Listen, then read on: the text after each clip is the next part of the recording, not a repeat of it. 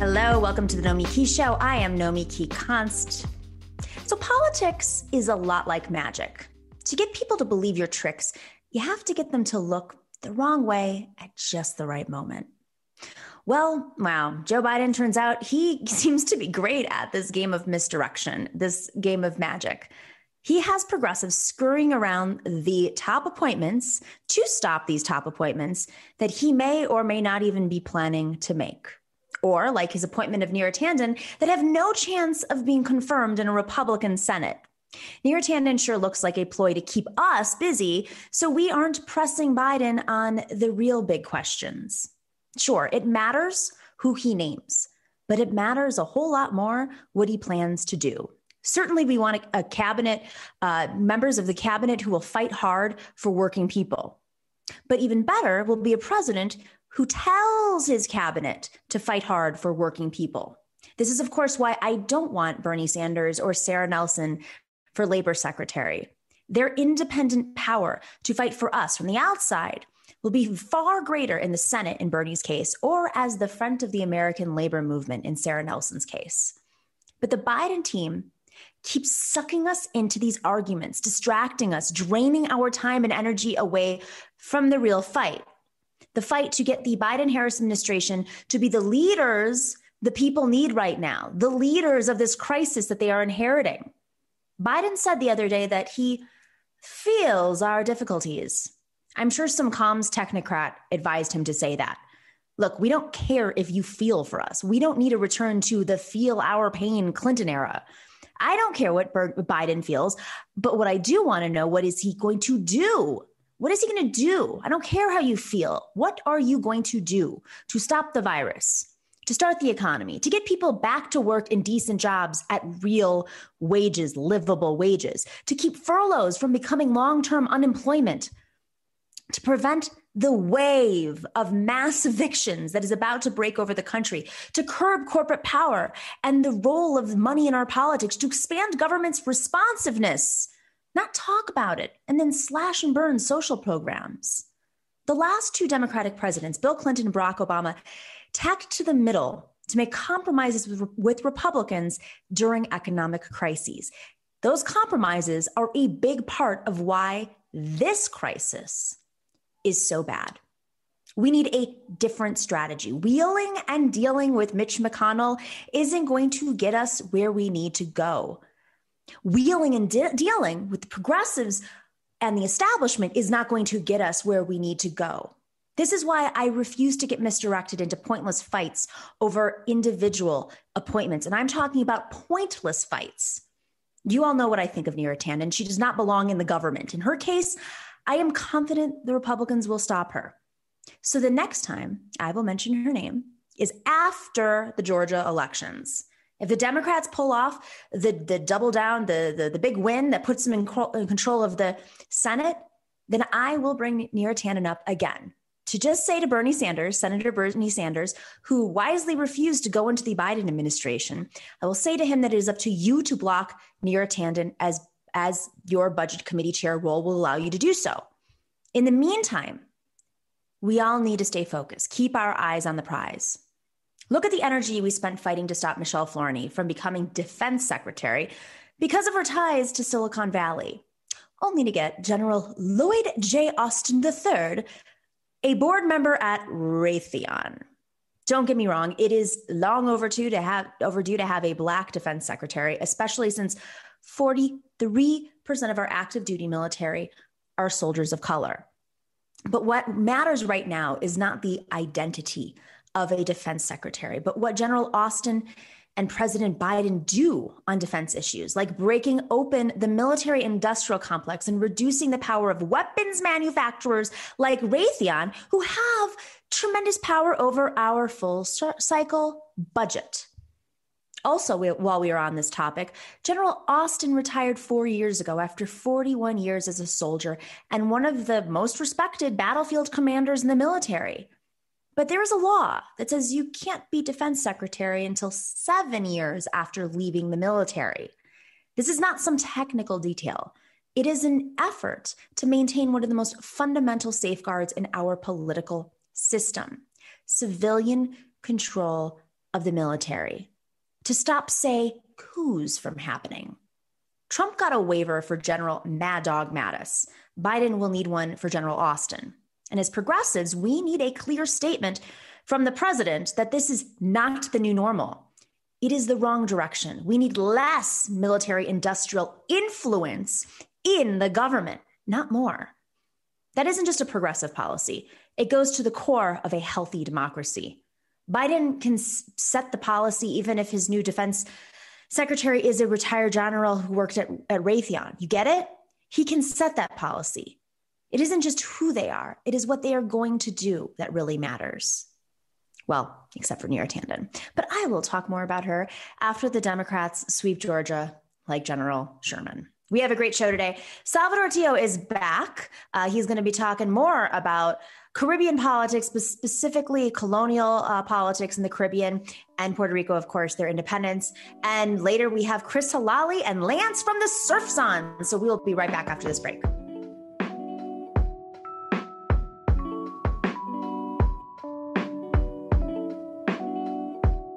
Welcome back to the Nomiki Show. Hey guys, while you're here, make sure to smash that like button, click subscribe. Of course, join us in the comments. I know they get lively. I know Professor Harvey K is in there right now. And if you're not already, it's the holiday season. This is a great time to indoctrinate your friends. So for as low as $5 a month, you can go to patreon.com/the Nomiki Show, become patrons, hear our show on podcast, also some special interviews and extras. There's also swag there, so you can join us at patreon.com/the Nomiki Show. I am so excited about having our friend Salvador Tio back on. He was on about a month ago, and from what I heard in the chat, folks thought he was a wizard. I remember that very well. They said, who is this genius wizard? Salvador Tio is a civil rights attorney. He is the former head of the New York ACLU. He is an independence activist on the island of Puerto Rico. And we just had so much to talk about last time. So we're just going to pick up. I mean, this is like basically how Salvador and I talk anyways. We just sit there for hours, sometimes with a little, what did we have last time? It was the barrilito, right? The rum, or you had Cuban rum. That was very good. I think it was Cuban rum we had then. Yeah, you had smuggled some Cuban rum in, and I was going with the local stuff. Barrilito. If you go there, drink it. 4-star, right? We have not seen each other since we met in New York the last time. Yes, it's true. You're overdue here. I'm well overdue. I'm ready to go to the island anytime soon. So, okay, now that we've caught up on our lives and our drinking habits. All right, there's this, let's just remind folks maybe who didn't see the last time you came on, right after the election, during the election, there was a vote once again for statehood, which of course is one of the dividing markers of the island's politics and the island's party system. Of course, there's the Democrat-Republican system on the mainland, but on the island itself, there are different parties, that align with the Democrats or the Republicans on the mainland. But the Democrats and Republicans don't have much of a play, at least in the politics of the island. And I say that because it's the parties are aligned around what the future of the island is, what the island should be declared as. Is it, independence movement, statehood, etc. So this vote for statehood actually revealed a growing independence movement, which has been under attack since the U.S. took control of the island. So can you tell us a little bit like what's happening? First off, a little bit behind the history of the independence movement. Let's start with that because, I think for folks who are interested in leftist politics and, Cuban Revolution, the Global South revolutions, Puerto Rico is a big part of that. So let's talk a little bit about that first, like the history of independence on the island. Well, we have to go back to the 1860s. It was not just, are you listening to me clearly? Okay.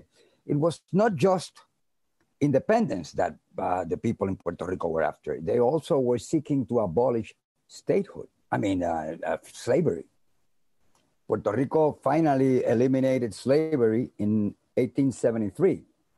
But in 1864, I think marks the it's before and after 1864, because there was an armed insurrection in Puerto Rico against Spain. And it was defeated after 2 days. But it marked, from then on, anybody who was for independence could be sent, could be hung, could be hanged.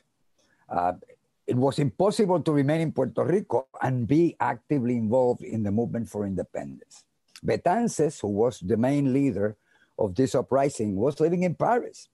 He was a doctor. Very close, and also, but in addition to being in Paris, spearheading the independence movement from there, he was also the delegate early on and later on also of the Cuban struggle for independence. And because this is just to be clear, this is still under Spanish rule, because it wasn't until later in the century. It is. Puerto Rico was in Spanish rule until 1898. Exactly. When there was the invasion on the 25th of July, which is also the date of the Constitution that was adopted in 1952, the 25th of July, and also the date of the 25th of July in 1978, when the two Puerto Ricans were assassinated by the police in what was really a montage directed by an undercover agent of the police, who took them to ostensibly blow up some communication towers in Cerro Maravilla that time. But it was really something orchestrated from the governor's house, from Carlos Romero Barceló himself. Why? Well, he wanted to let... But this is in the 70s. So wait, let's backtrack a little bit. 1870s. 1870s. Okay, so the 1860. Well, no, this is in the 70s later on. The independence movement became more. What became the mainstream then was the autonomist movement. It was seeking to establish some kind of relationship with Spain, which would have enabled Puerto Ricans to have, let's say, representation in the Congress there.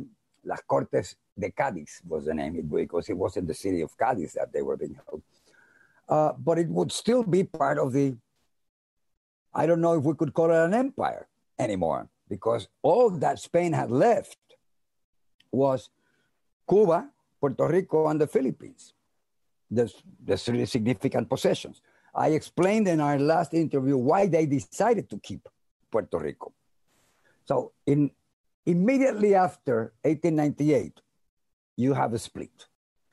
You have, on the one hand, what was the Liberal Party, or the Autonomist, had been the Autonomist Party and later became el Partido Liberal, the Liberal Party, or el Partido Unión de Puerto Rico, the Union Party. And that basically had people who were for independence in it, but who were dealing predominantly with what kind of a relationship could be established with the United States. Now, the United States decided to extend citizenship to Puerto Rico in 1917. Why? Well, the war. They didn't want to recruit as many Puerto Ricans there for the army then. What they wanted to be able to say was that this was U.S. territory, that these were American citizens, and that any intervention by the Germans, let's say, in the Caribbean would be met as a hostile act against the United States. And it was geopolitically, as you talked about on the last, there was it was geopolitically advantageous. The Panama, it was a kind of a block to the Panama Canal. Right. And it continued, well, the Panama Canal continues to be important. Obviously, doesn't have the same relevance, perhaps, as it did have at one particular point in time, particularly then in the 40s, because in 1934, the independence movement receives Don Pedro Albizu Campos is in Puerto Rico since 1929, 1930. He becomes he is the icon. He is the Che Guevara. Right. Whoop, Salvador, you froze a little bit. Dorsey, is he good on your end? You might just hold for a second to make sure that we have a good connection. There we go. You're back. You froze for a second. Back. So Pedro Albizu Campos was the independence. He's the icon of the independence movement in Puerto Rico. He's like the Che Guevara of Puerto Rico. He was an important figure. But in 1934, in addition, as long as he had just been raising the Puerto Rican flag and talking about independence, I don't think what happened would have happened. But then in 1934, Puerto Rico was essentially a sugarcane field controlled by the Sugar Trust. And the first American civil governor, Charles Allen, had set up Domino Sugar. I mean, they really used Puerto Rico. Domino Sugar, the company. The big, Domino big Sugar, company. exactly. Yes, these were people mostly from New England who decided that they were going to be coming to Puerto Rico to be able to have, and they did have the four largest sugar companies. Guanica Central, which is where the Marines entered in 1898 when they invaded Puerto Rico. Aguirre, which is also in the south with Guayama. They had Eastern Sugar in Fajardo. They had four large ones, and then several other Puerto Rican sugarcane mills. But they basically controlled the price, and they paid a sugarcane worker 70 cents a day for working 10, 11 hours in the field under the sun with half an hour for a break for lunch. And women were paid about 35 cents a day to do piecework, doing sewing on the island. In addition to the Independence Party or the Autonomist Party, there was also a statehood party called El Partido Republicano. Partido Republicano, founded by a doctor from Puerto Rico who had studied in the Midwest, and he was for statehood. He was a black man.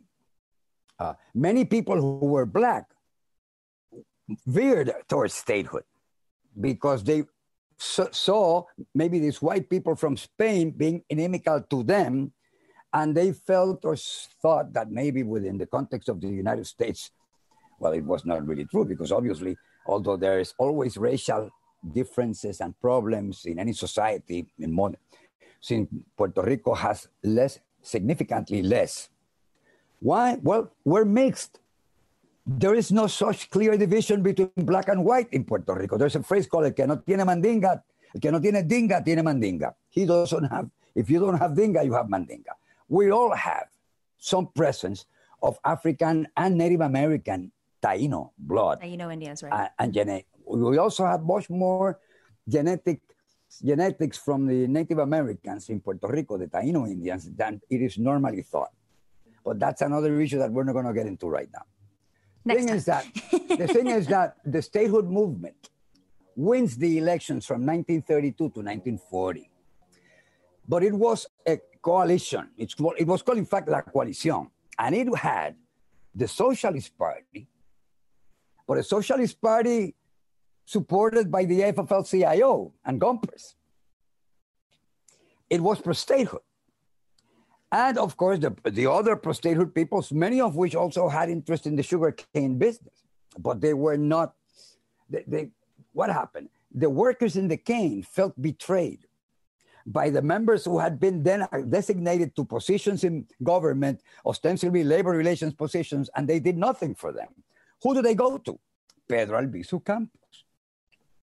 He accepts them, and he helps them organize the sugarcane strike of 1934, which did stop sugarcane production for a significant amount of time and really threatened the main economic interests in Puerto Rico. What happens? They sent Colonel Riggs. Colonel Riggs had just participated in the assassination of Sandino in Nicaragua, was very close friend with Governor Winship, who was the governor of Puerto Rico at that point in time. And they start by orchestrating the Ponce Massacre. They fire directly against the city, right? Okay. The city. People were marching peacefully. They had rifles, but wooden rifles, nothing to shoot with. But they were marching in military form, as they used to use white pants and a black shirt. Don Pedro wanted people to wear the black shirts because you had to be serious about this. This was serious stuff that you were doing. And they fired on the crowd. They fired on the crowd, and it was not. It was Easter Day, right? It was Easter. So there was another reason why they were wearing white. I think it was close to Easter Day. I forget the exact. There were families there. It wasn't just. There were families. There were several people killed. Kids. Some people wrote "Viva Puerto Rico Libre," "Live Puerto Rico," with their blood on the walls. It was a very dramatic affair. But the press in Puerto Rico whitewashed it. It was not until the ACLU and one of its main persons there to get supported also by the original founder of the ACLU, who then did some hearings in Puerto Rico, and they were the ones who called it the Ponce Massacre.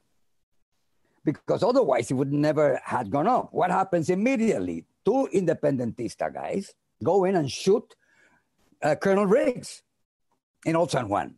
Then they shoot them both without any hearing or anything in the police station.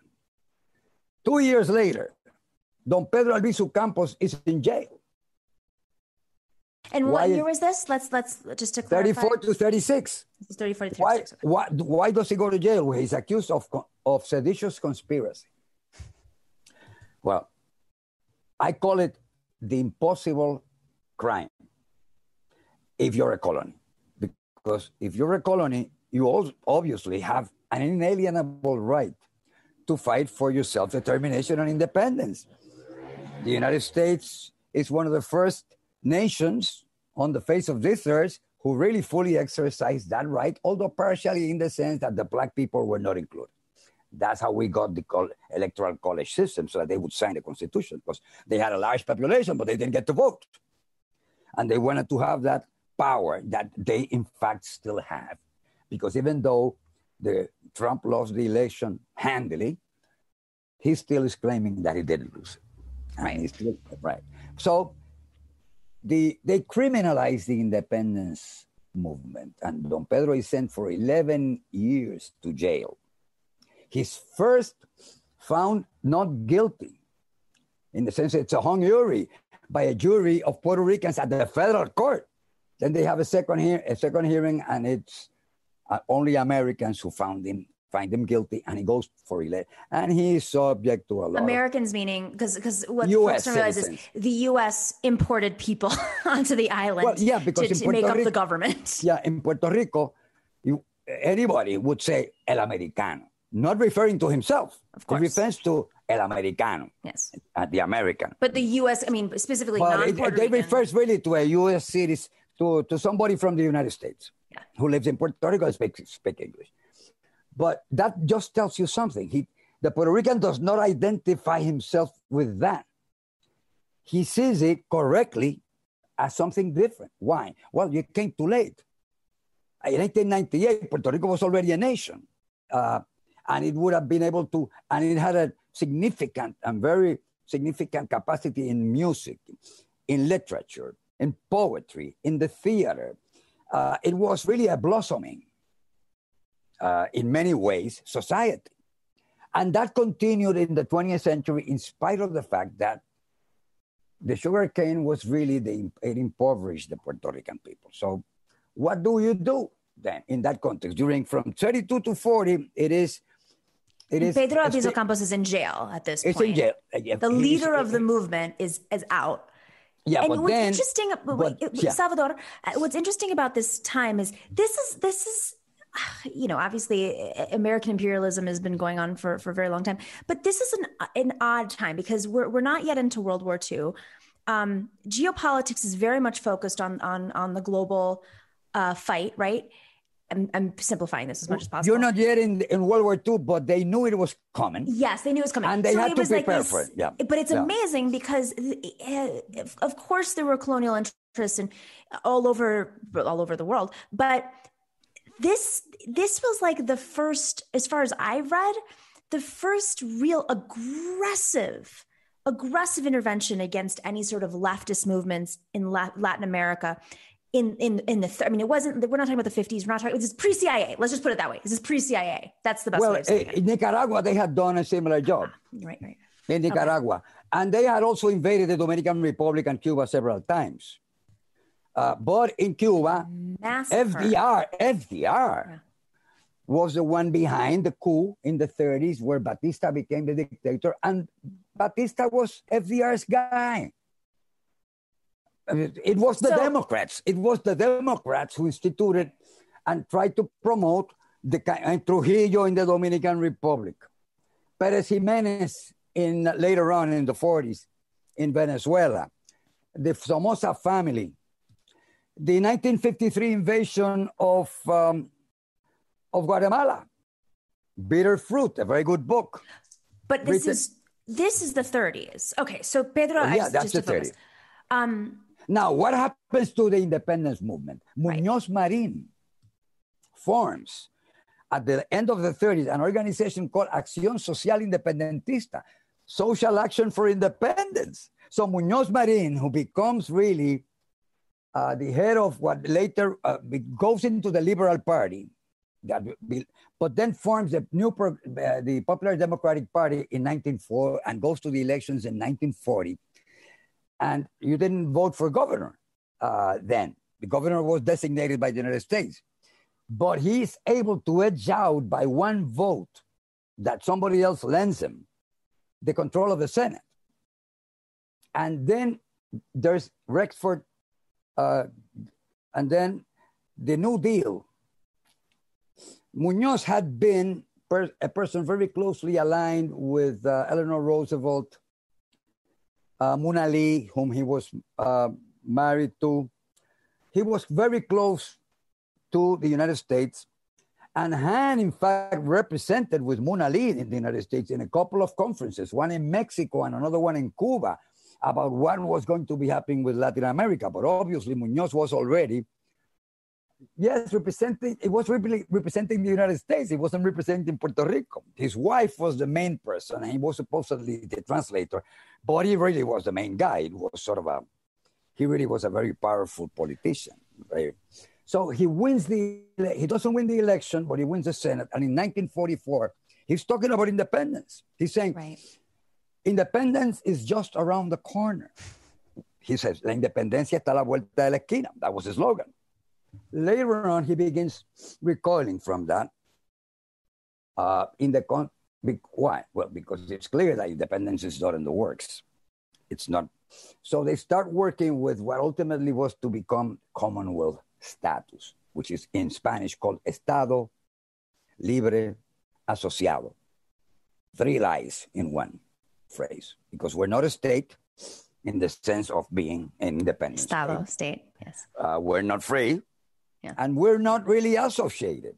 It's not an association. It is dominion, colonial dominion by virtue of the territorial clause, which creates this notion that some states are incorporated because they are going to become states, and some states are unincorporated because they will not become states. So they realized from very early on that you couldn't swallow this, that it was like injecting blood of a different type on a patient. It doesn't work. And even after 122 years, they think they won because they had 51 something, almost 52%. Right. That's a loss. Salvador, we have 4 minutes left. I'm so sorry. Can we move towards to now? Albizu, no. I mean, really, because I think we talked about the sort of moment we're in right now, but folks needed to understand. I've got a lot of questions about Albizu history. Came out of jail. He came out of jail, right? Yeah, in 1947, they bombarded him with X-rays and with radioactivity. In the jail, this is insane. In the jail in Puerto Rico, right outside. Right. It's a tourist attraction now, by the way. People, you can go there. It's crazy. They really did a damage to him. Not just him, but lots of leftist leaders at that time. But they really concentrated on him because he was obviously a very significant leader. But of course, Muñoz also sort of represented himself for independence. Then they go to the elections in 44 and they win big. The independence people who were in the Popular Democratic Party, and there was a significant membership of independentistas in the Popular Democratic Party realized that they had been betrayed by Muñoz. And they formed the Independence Party, which is the one that now, again, the candidate for governor obtained almost 15% of the vote. That's a lot more than we had been obtaining in the last 40 years, 50 years. Why? Well, it became illegal to be for independence. The Smith Act from the States, it's called here La Ley de la Mordaza, the gag law, because some people went to jail because they organized a banquet to raise funds for the defense of one of them. You go to jail. You were not supposed to have a Puerto Rican flag. I remember in the 60s, when I went to college here, to the University of Puerto Rico in 64, police would stop you because you had and they gave you a hard time because you had a Puerto Rican flag in your car or in your vehicle. Those things do not erase themselves immediately. They remain. What happened in Maravilla with Romero was that Romero wanted to convince the United States that he was the only one against terrorism. And since there was no terrorism, he had to invent one. I mean, I don't think it's terrorism to blow up communication towers. They weren't killing people. Meaning the two people. Yeah, but it was sponsored by the state. Exactly. It was. And now this has all been uncovered. It's been many, many years, but it was uncovered because although he was able to edge out a win, the machines went out that night and he was in the back and then he came out. But he stole the election in 1980. That to me is very clear. But he didn't win the control of the Senate. Right. And so the Senate started having hearings. I remember I was living in New York in the first half of the 80s. I lived in New York. And when I came to Puerto Rico very often because I had a jurisdiction of the legal services program in Puerto Rico. I was regional director in New York before I went to the ACLU. So I saw that you went to any kind of department store where they have TV. No, they sell televisions. Everybody was glued to the TV. I mean, it was like that. Tommy Muñiz, who was the owner of the station, took over.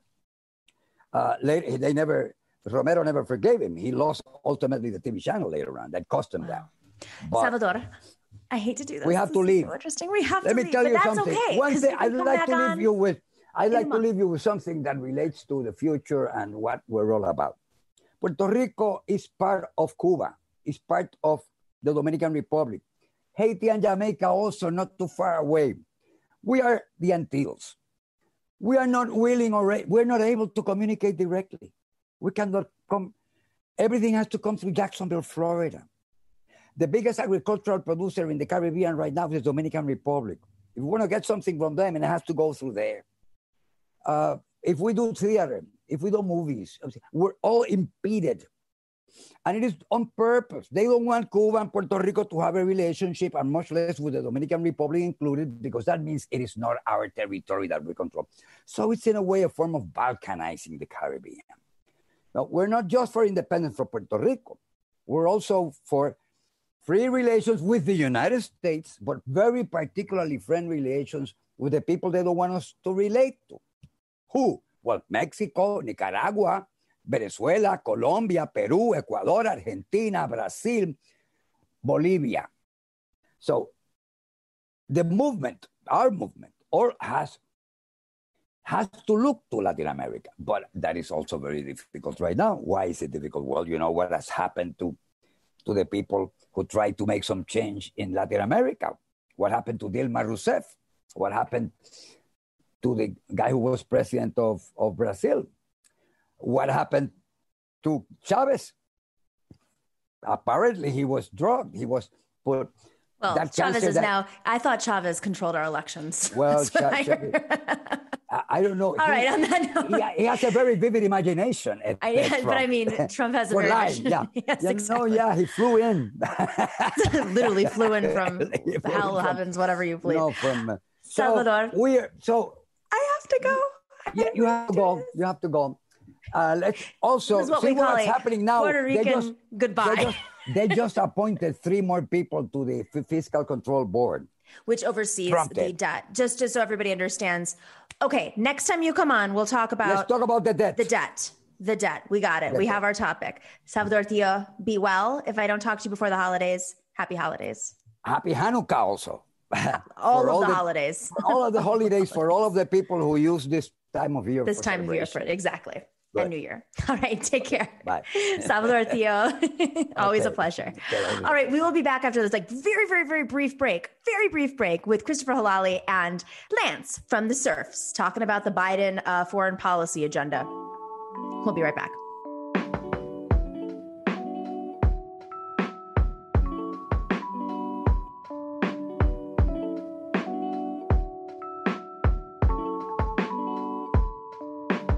Hey guys, welcome back. Nope, are we good? Are we having an audio issue? We're good. Oh, sorry, okay. I am on my end, but I'm just trying to figure it out. We are live, just so you know. Lance, okay, sorry. Welcome back to the Nomiki Show. Really excited to have our next guests on. Christopher Helali was most recently a candidate for Congress in Vermont, the at-large congressional district in Vermont. That was former Bernie Sanders's. His position was the at-large member of the Congress. I'm not speaking properly right now, but he was running on the actual, as a communist, which is huge in the U.S., right? Historic, but also he is the chair of the Vermont Progressive Party and the Orange County Committee, as well as the Vershire Town Committee of the VPP. Blah. And so much more. I didn't even tell that's just in the last year. And Lance, of course, is from the Serfs TV. Big fan. He's a political comedian. He's the host there. You can check him out on at Twitter at the Serfs TV, but also youtube.com/the Serfs TV. We're doing some cross promotion. Thanks, guys, for joining us. All right. Yeah, absolute pleasure to be here. I love how everyone's got professional setups. It's beautiful. This is insane. Okay. I'm trying my hardest to really compose myself, but it's clearly not coming out that way. I've been reading the comments sections. The appointments that Biden has made specifically surrounding foreign policy, and now, of course, he's appointed somebody to be Secretary of Defense, who I just talked about at the beginning.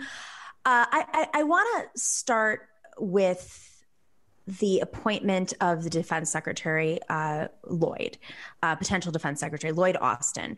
Lloyd Austin is a retired general and a board member of Raytheon, which, of course, is a major defense supplier, which provided bombs that devastated Yemen in the Saudi war, many other places as well.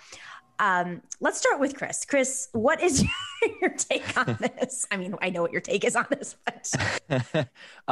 It's not surprising, especially after Flournoy and now we have General Austin, who, by the way, was the head of U.S. Central Command, which is in charge of Middle East, North Africa, that entire region, and specifically was in charge of the arming of the quote-unquote moderate rebels who turned out to be the alphabet soup of Wahhabi jihadist groups and Salafist groups from Al-Qaeda, Nusra, ISIS. And as someone who fought in Syria, I can tell you that the U.S. was on the other side as well in that equation. So it was on all sides. And so now we have a pick in General Austin, who is just the same old, the revolving door that's classic of the military-industrial complex. And really, it's no surprise to me, and it's no surprise to the leftists and the progressives who were saying from the beginning that you can't push Biden left and that Biden will throw out the progressives once he gets into power. And it shows that nothing is pushing him left at all. In fact, he's moving further to the right in many regards with these picks.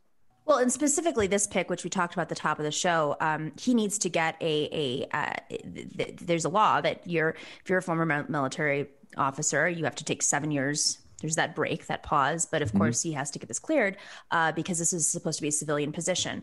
Lance, just jumping off of Chris's point. All right, great. We can't push Biden left. I understand that. But was there ever, how do you push Biden or any president or even Bernie Sanders, if he were to become president, how would you push them left when it comes to defense secretary? I mean, it's not like Bernie Sanders would eliminate the Defense Department. Yeah. Very clear. I love how you introduced me as a political comedian, and the first topic you're talking about is bombing children in Yemen. And it's like, all right, now be funny guy. See, you did it though. You did it. You just did it.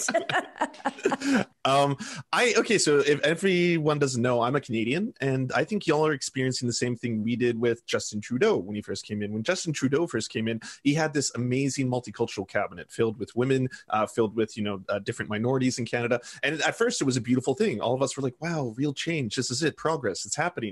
And the same thing seems to be happening with the Joe Biden his cabinet. They're saying that, well, it's great. We finally have a black, person in charge of the military. We have half women cabinets in some other positions. These are wonderful. But when you actually break it down and look at what these individuals are doing or want to do, it becomes a lot more horrifying. And in the case of this, yes, this is just another example of basically the military-industrial complex reaffirming that they're going to continue to want and demand a lot of taxpayer money in order to continue the war machine going on in the U.S. I have to say that this is not what Jesse Jackson thought about when he was talking about Rainbow Coalition. This is the Rainbow Coalition of war and imperialism, not of peace and socialism. So that's a very good take. Speaking of our friend Jim Zogby, Dr. Zogby, who has been one of the biggest advocates for the Democratic Party, pushing back against the right-wing Zionist movement within the Democratic Party. He just went to the board of the Rainbow Coalition Foundation, was part of that coalition. So on that note, speaking of identity politics, do we have that clip of Neera Tanden and the propaganda? I told you I wasn't going to talk about Neera Tanden, but I'm going to talk about Neera Tanden because I just can't. Dorsey, it should be in the rundown. You should have it up there. There is a clip that's circulating right now of Neera Tanden. Alex Thompson from Politico has pushed it out. Just to give a little backstory while we're grabbing that clip. So Neera Tanden, of course, was nominated to be OMB director. She's got to go through Senate hearings, even Republican Senate, clearly not going to get, she's not going to move through. But even a Democratic Senate, if Bernie Sanders decides to defend all of his supporters who've been going to bat for him for the last 5 years, who've been smeared, isolated, eliminated, whatever, by the cap machine, the cap industrial complex, it's on him to push back and make sure she doesn't get cleared. So they're running a very serious propaganda campaign for Neera Tanden. I want to show this clip, but then afterwards, I just want to talk about a few of the people who are backing her up. Let's play that clip real quick. I know from my own experience, when we invest in people, they help the economy grow and they make sure our whole country is stronger. My mom had to raise my brother and I on her own, and she really faced a choice, a very hard choice, which is whether to go back to India or stay in the United States. She made the brave choice to stay here and try to get into the middle class. First, we were on welfare, we used food stamps. I remember using vouchers to pay for my lunch. But eventually, after a few years, she got a job as a travel agent. She was able to buy her own house.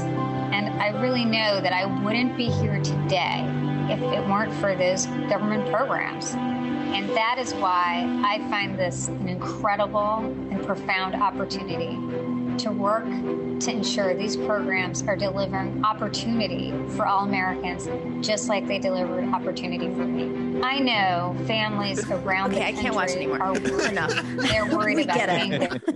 Neera Tanden, big advocate for government programs. That's what she's known for. Okay. Doesn't she work for a think tank that wants to erode most government programs? Isn't that her whole shtick? Like, what is she saying? That's just like outright lies. This is pure propaganda.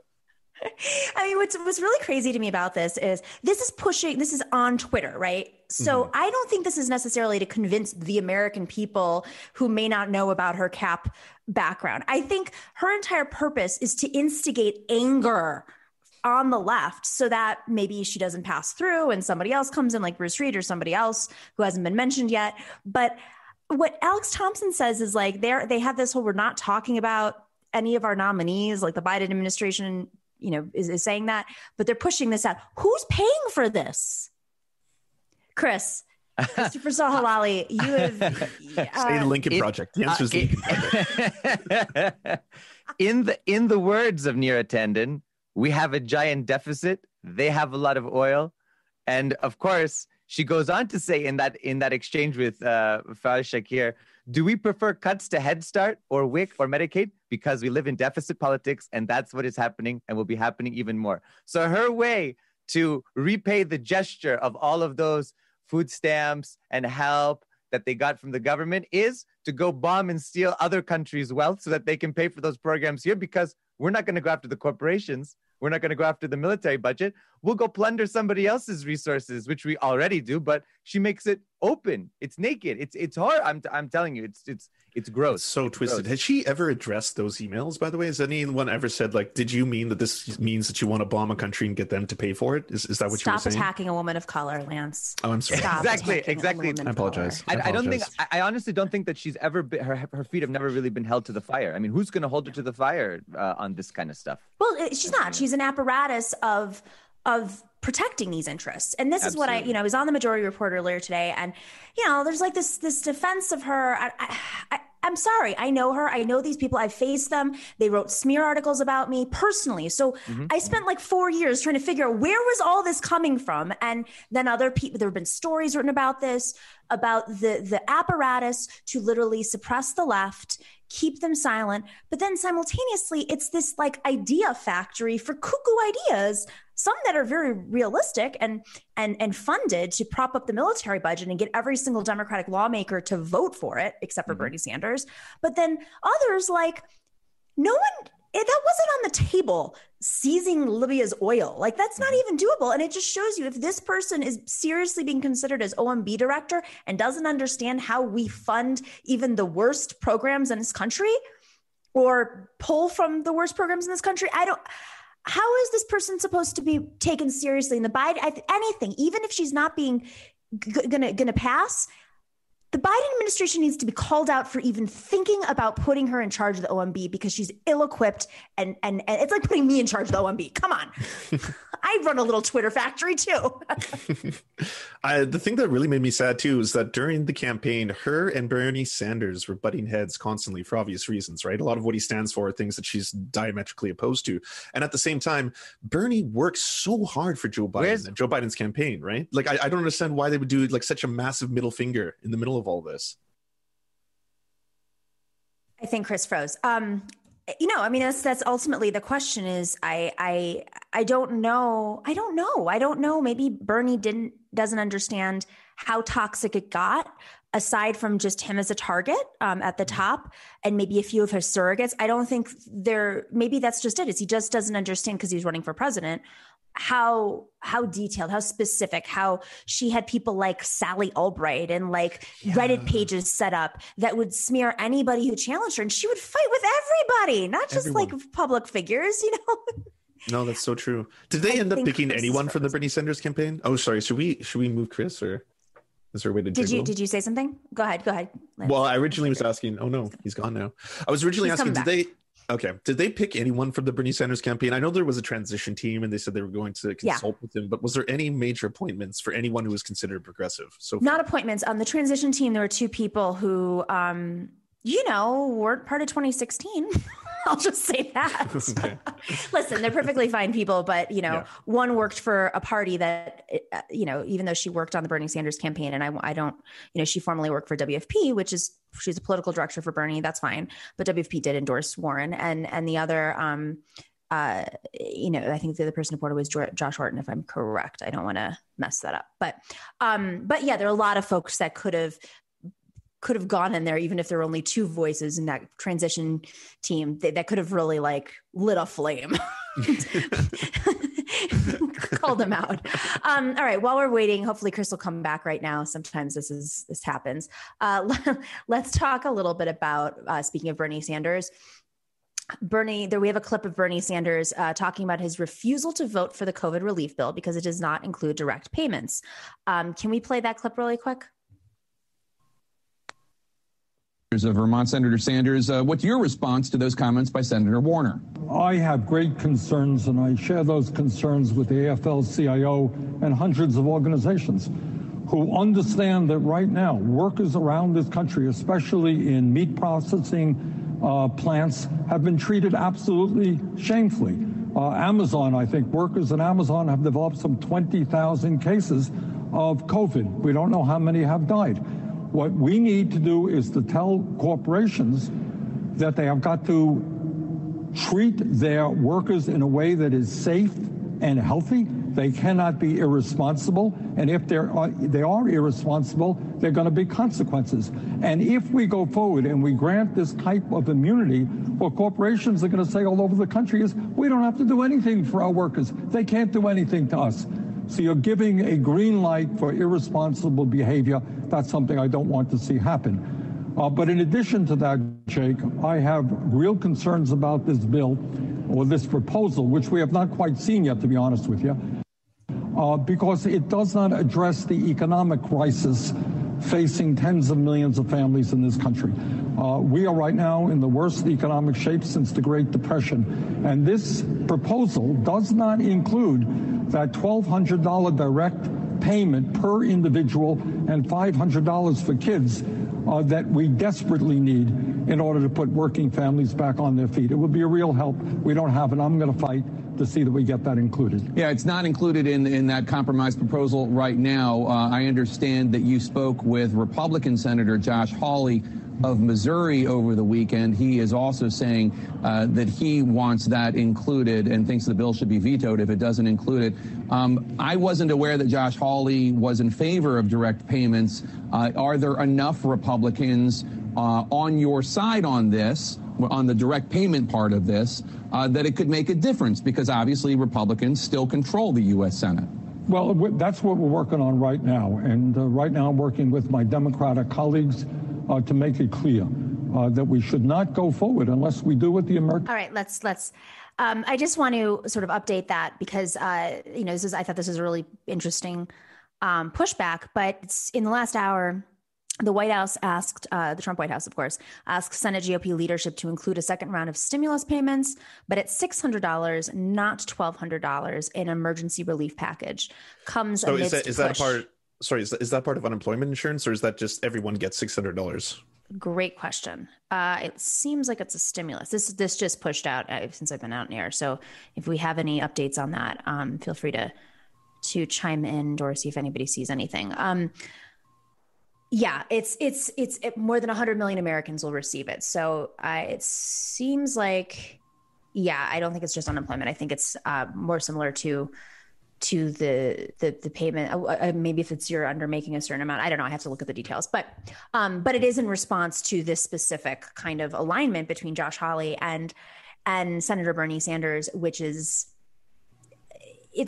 I mean, I'm concerned about it, to be honest. It doesn't mean that you can't have bipartisanship in the White House. I think that's always in the White House and the Senate, and in Congress, that's always existed. You know, Bernie Sanders has teamed up with Rand Paul, sorry. But and listen, AOC has teamed up with Ted Cruz before, even though they fight on Twitter all the time. True.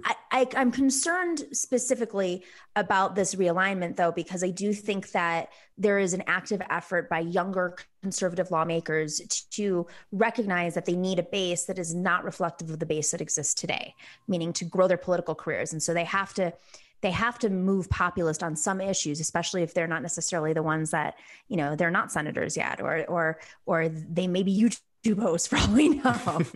But are you suggesting that this is coming in the form of this stimulus? Like, is that a way to win that? Oh, okay. I mean, I think it's very smart politics on Josh Hawley's part. Very true. Well, I mean, to me, it's been breaking my heart to watch what has happened in the U.S. with the stimulus bills in general, because in Canada, we got what was called the CERB, which was a $2,000, similar to like a UBI program, to anyone who's either couldn't work or didn't work. They just, no questions asked. You would log on to a website, hit a couple buttons, and that $2,000 a month goes right into your account. And the idea was that after that happens, they'll retroactively look at whether or not you actually were applicable for it. But at the time, it's an emergency, it's a pandemic, we want to lock the country down. Here you go, $2,000. That's not enough for people to live off. Like $2,000, some people, that's, you know, rent, food, all that, but at least it was something. And then I saw what happened in the US, like comparatively the richest country in the world, right? All of a sudden got a one-time $1,200 check. That's nothing. Like, I don't know how people are expected to live off that, pay rent, feed families, do any of that kind of stuff. And then the politics would happen back and forth between Pelosi and the other people, where it's like, well, we're not going to do this one, but we are going to give billions of dollars of subsidies to the corporations. Well, we might do this one, but we're going to expand unemployment insurance, but still with more billions of dollars of subsidies to these corporations. And some corporations of which everyone, I think at this point, can agree we don't need anymore, like cruise lines and stuff like that, right? So I don't know if this is going to be the final stimulus bill that finally helps people in the U.S.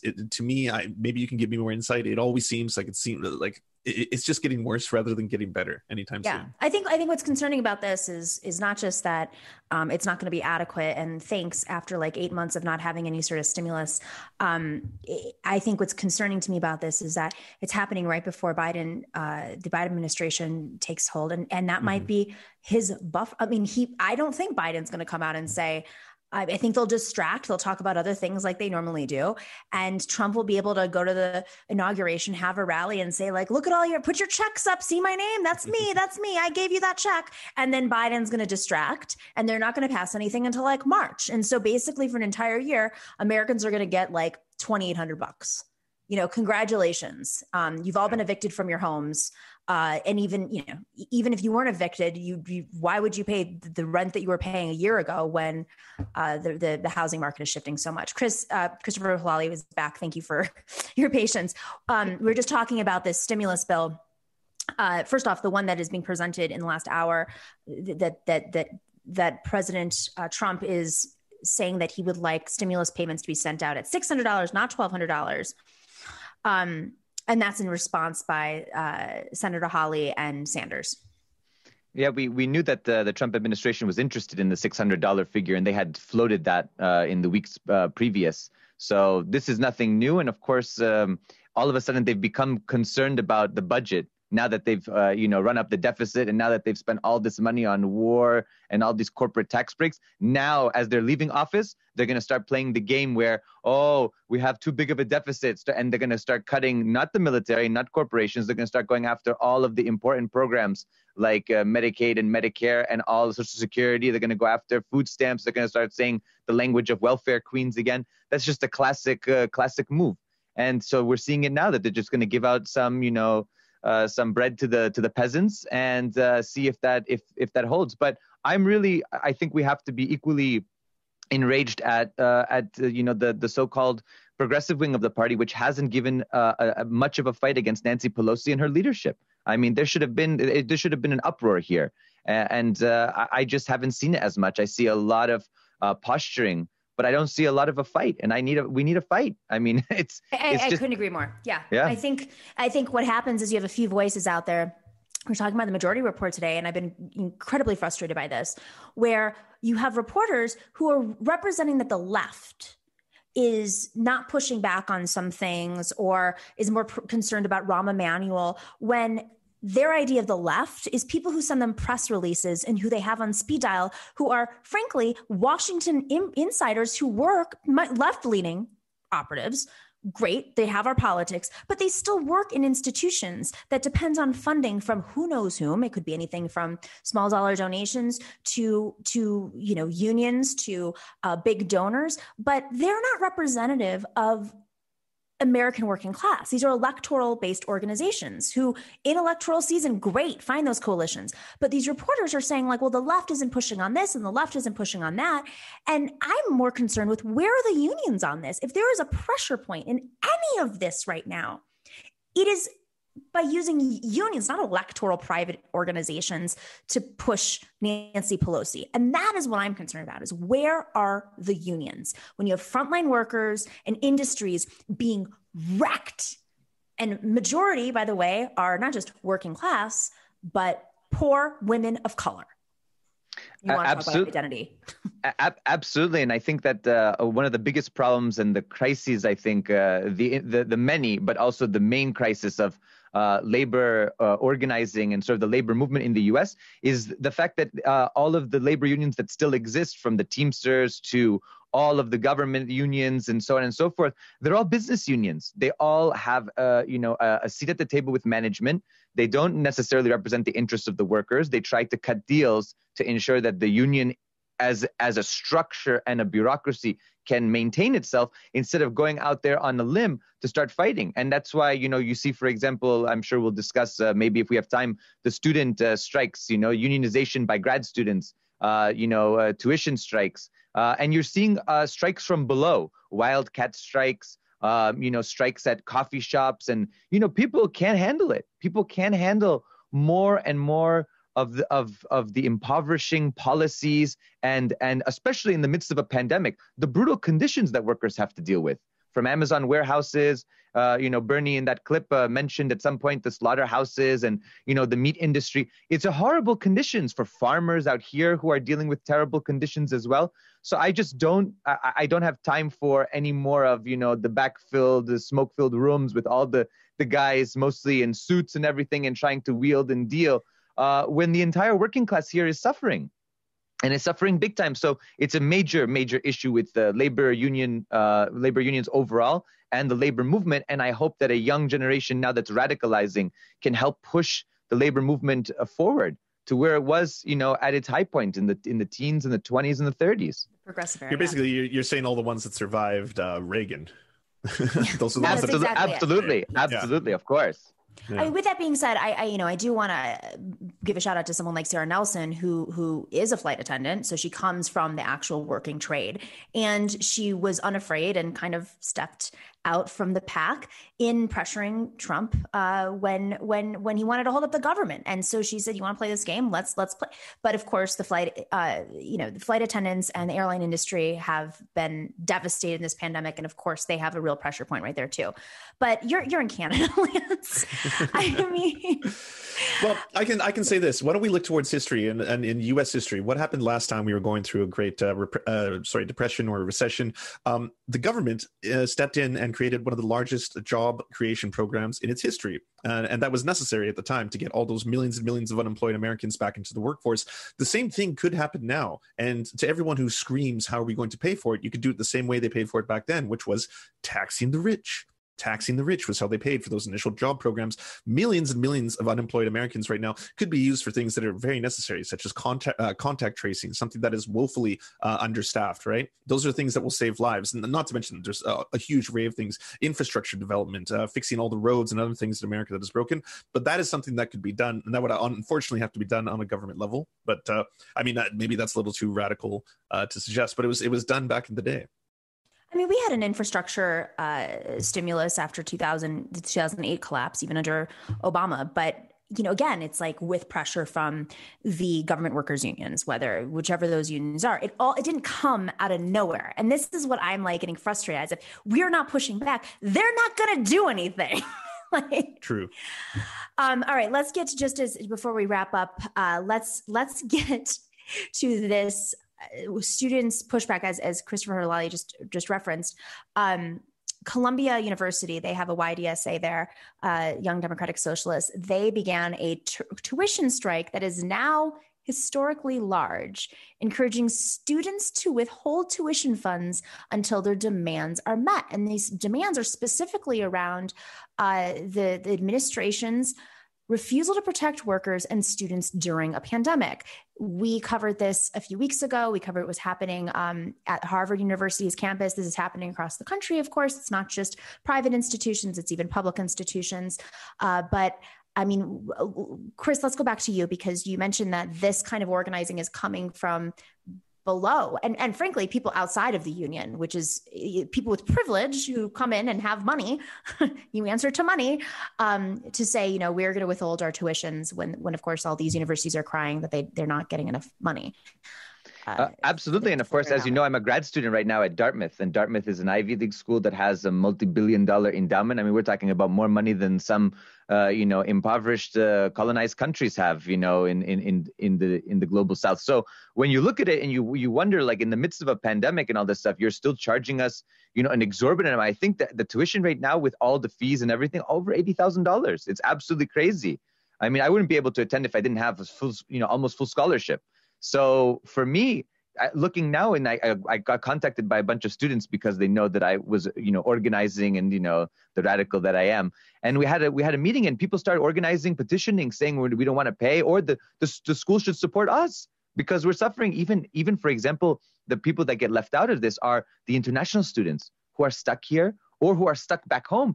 They don't have enough money. Maybe money got cut off. Maybe their families have been impacted, family members dying or losing their jobs or things like that. I'm telling you, there's so many horrible stories. And what this is a failure of our system. It's a structural failure. And the way now that students and administration as well, faculty members are helping to organize around this and basically say, this is an institution that can absolutely fund all of the students. It could be free tomorrow.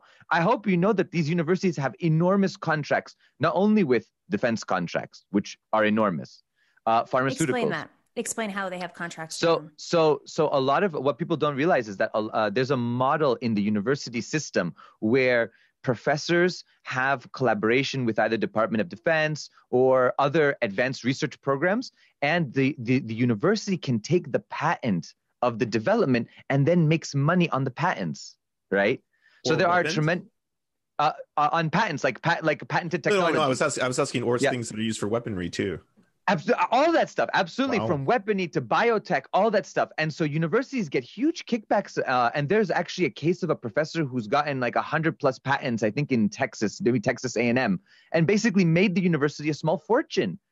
Basically because the university now claims that as their intellectual property and patents it as their own.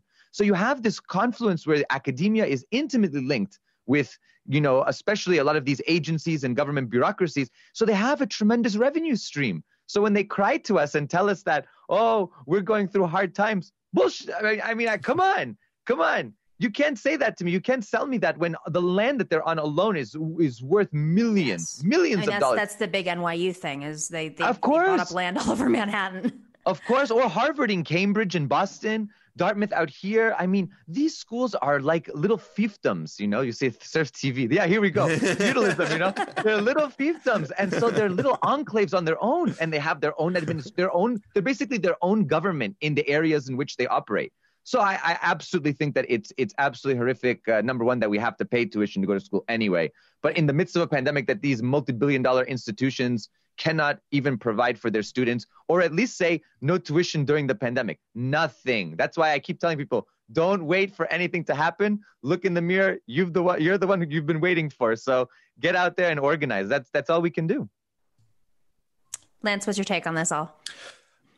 Yeah, I don't understand the prices in the US. I can tell you this. My partner got accepted to Columbia University for environmental architecture, and the same program in Canada was 10 times less the cost. So it would have been, I think, $100,000 or $130,000 there, $13,000 in Canada. And then my friend in Denmark was like, well, actually, in Denmark, we pay you. Yeah, that's right. If you go to university in Denmark, not only is the tuition covered for, we will pay you for your food, your housing, everything. So that's just showing you a scale of what is possible. And like, Denmark, it's not an impoverished nation. Denmark is not hurting in any way. So it really shows you it's really a thing of organization. And if the United States is, in fact, the greatest, most amazing, God-fearing country that ever existed, but most importantly, the richest, then why is it so bad there? Why is it such a for-profit system? I think maybe I'm answering my own question in real time. Because I think we have to pay $200 for our e-version of a book versus the $300 of the physical version of the book. And that's going to get them out of this hole. Yeah. I mean, it's exploitative. And I think what I'm more concerned about, and you have seen this kind of addressed from a few different lawmakers who I guess are not rooted in delusion at this point, is what happens when you have a generation that not only is in debt, as we know, hundreds of thousands of dollars, in some cases in debt, but what happens when you have the next generation, which is not getting higher education? They're not getting quality public school education.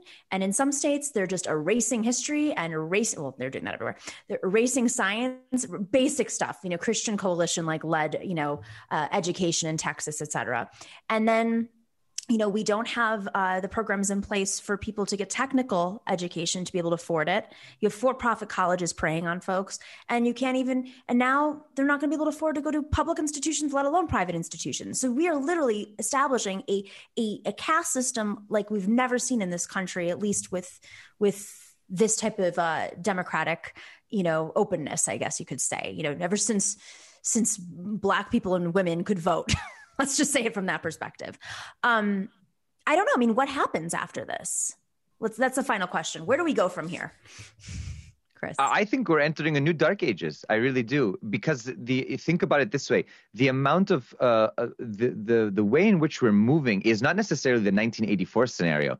It's sort of like the Brave New World scenario. It's the scenario where we have a technocracy, where we have large conglomerates that control what information is given. And then you have on the other side, a wealth of information that you don't know how to navigate. You know, one of the best things I learned in school was how to understand bias, how to understand ideology behind whatever somebody says. And that can tell you what their values and principles are, what their ethical line is. You know, if somebody starts preaching to me the beauty of the free market, I can understand, okay, they believe in this strong individualism. They are beholden to capitalism versus somebody who might preach socialism. And that tells you a lot about where they're at. Now, people don't get this. We are training robots. We're training humans to be robots. We're training them. Everybody's talking about technical education. Whereas I'm still advocating for the liberal arts because I want people 100%. To know philosophy. Yes. I want people to know art. I want people to know culture. I want people to be able to engage with the world with light and I don't know, it sounds hippy-dippy, but it actually is very serious. It's like, how can you look at the world around you and just see it as like these mechanical gears and somehow I'm pulling the lever? It goes back to like the Charlie Chaplin movies, you know, like, you know, and you just look at it and you're like, this is horrible. This is horrible. Like, and I think the education system is going way worse because we're literally making it all about tests. We're making it all about, we're not teaching people critical thinking, as you know, the great George Carlin used to say, or history, which is none of that stuff, because that's also right now. Absolutely. We're not teaching people the right history, you know, like the actual history. We're teaching people the myths and the mythologies that help to reinforce, you know, U.S. imperialism and hegemony and sort of the manifest destiny. Absolutely, of course, without a doubt. And that's also in Canada too. I know that you're dealing with it up there as well. And there's a big reckoning going on with the First Nations and with all the stuff there. It's all in these countries, in especially what we would consider to be like a Western Europe. And then, of course, like Australia, New Zealand, you know, all that stuff. Us, Canada, we have a reckoning to do because these are countries that kind of project themselves as being somehow enlightened nations, as you were saying before. You know, somehow they're God-fearing. They are God's gift to earth, but they're not. They're not. In fact, this pandemic and the current crisis has revealed their absolute barbarity in comparison with other countries that we demonize, like China. Everybody's out there. I see videos from my friends. Everybody's going about on daily life in China. Why? They were able to close everything up. They were able to lock down everything, and people obeyed. And now everything's open again, and kids are back in universities, and they're about to have Chinese New Year coming up in 2 months, and everyone's going to be going home and traveling. So for me, I just don't understand it. I don't understand how we are in this time period, how education is getting worse. But the thing is, we do understand it. Us progressives, we know where it's coming from. The thing is to enlighten and to help raise the class consciousness of everybody else out there, for them to realize that it's not the immigrant, it's not the poor black person or the quote unquote welfare queen in the language of Ronald Reagan and this kind of stuff. No, it's the ruling class on both sides of the aisle who are doing this to ourselves. You know, we're doing it to ourselves. Lance, let's because I do think that there's like a line, a little bit of a line. Clearly, all of the countries that you mentioned are European founded countries, white European, I'll say, whether it's actual Europe or Australia, New Zealand, the US, Canada. I don't have to describe all this. But moving forward, Lance, I mean, we have some folks on who come from the EU, who live there right now, who talk about how, you know, just basic necessity, even in austerity driven Germany, they're receiving not just money, but enough money so their kids can have like chess class still. I mean, there's just a completely different understanding. And maybe it's because of the roots of slavery that have built this country, a different respect for their people. Maybe it's just human rights. I don't know. I mean, well, I can't. Let me say this, since we're just focusing on Eurocentric countries, we can also look at countries like Vietnam, for example, that have done exceptionally well when it comes to COVID. And they've done it for a fraction of the cost that the United States did. They did it by setting up a lot of free stations for people, cleaning stations everywhere, doing amazing contact tracing, which should be the envy of other countries. They were able to get their numbers down to practically nothing at the same time while it was exploding in the United States. And this is supposed to be an evil, again, communist country that's going to destroy us all, right? It doesn't have to be simply Western nations or simply Scandinavian nations. Oh, and before I forget this, Brave New World had better drugs than 1984. That was one point I wanted to bring up comparing these two books. But no, honestly, if this is to be the final point, I completely agree with what everyone's been saying. At the end of the day, all the pandemic did was kind of lift a rock up to show the way the world actually works. And everyone keeps talking about, well, we have to get back to the good old days. We have to go back to before this, right?